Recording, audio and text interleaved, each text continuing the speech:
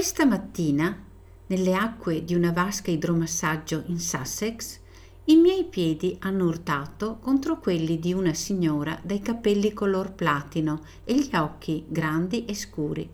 Mi scusi, ma poi mi correggo. Oh, sorry. Anch'io sono italiana, risponde la signora, e mi scuso per il mio orribile accento inglese. La signora mi racconta la sua storia. Si chiama Francesca, 75 anni di età, figlia di emigranti italiani. I genitori se n'erano andati da un villaggio vicino a Lucca negli anni 30. Come molti connazionali, la povertà e la fame li avevano spinti a cercare lavoro oltremanica. Cominciarono con un piccolo business di fish and chips, pesce e patate.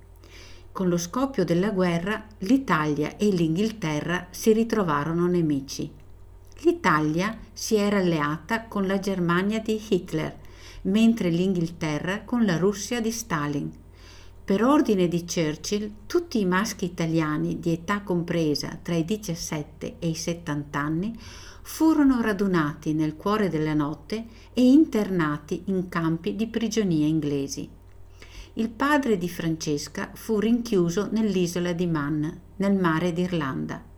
Tornò in Italia, ma solo per morire, a causa delle privazioni e le sofferenze vissute in prigionia. Leggete la storia completa di Francesca su www.laumassa.blogspot.com.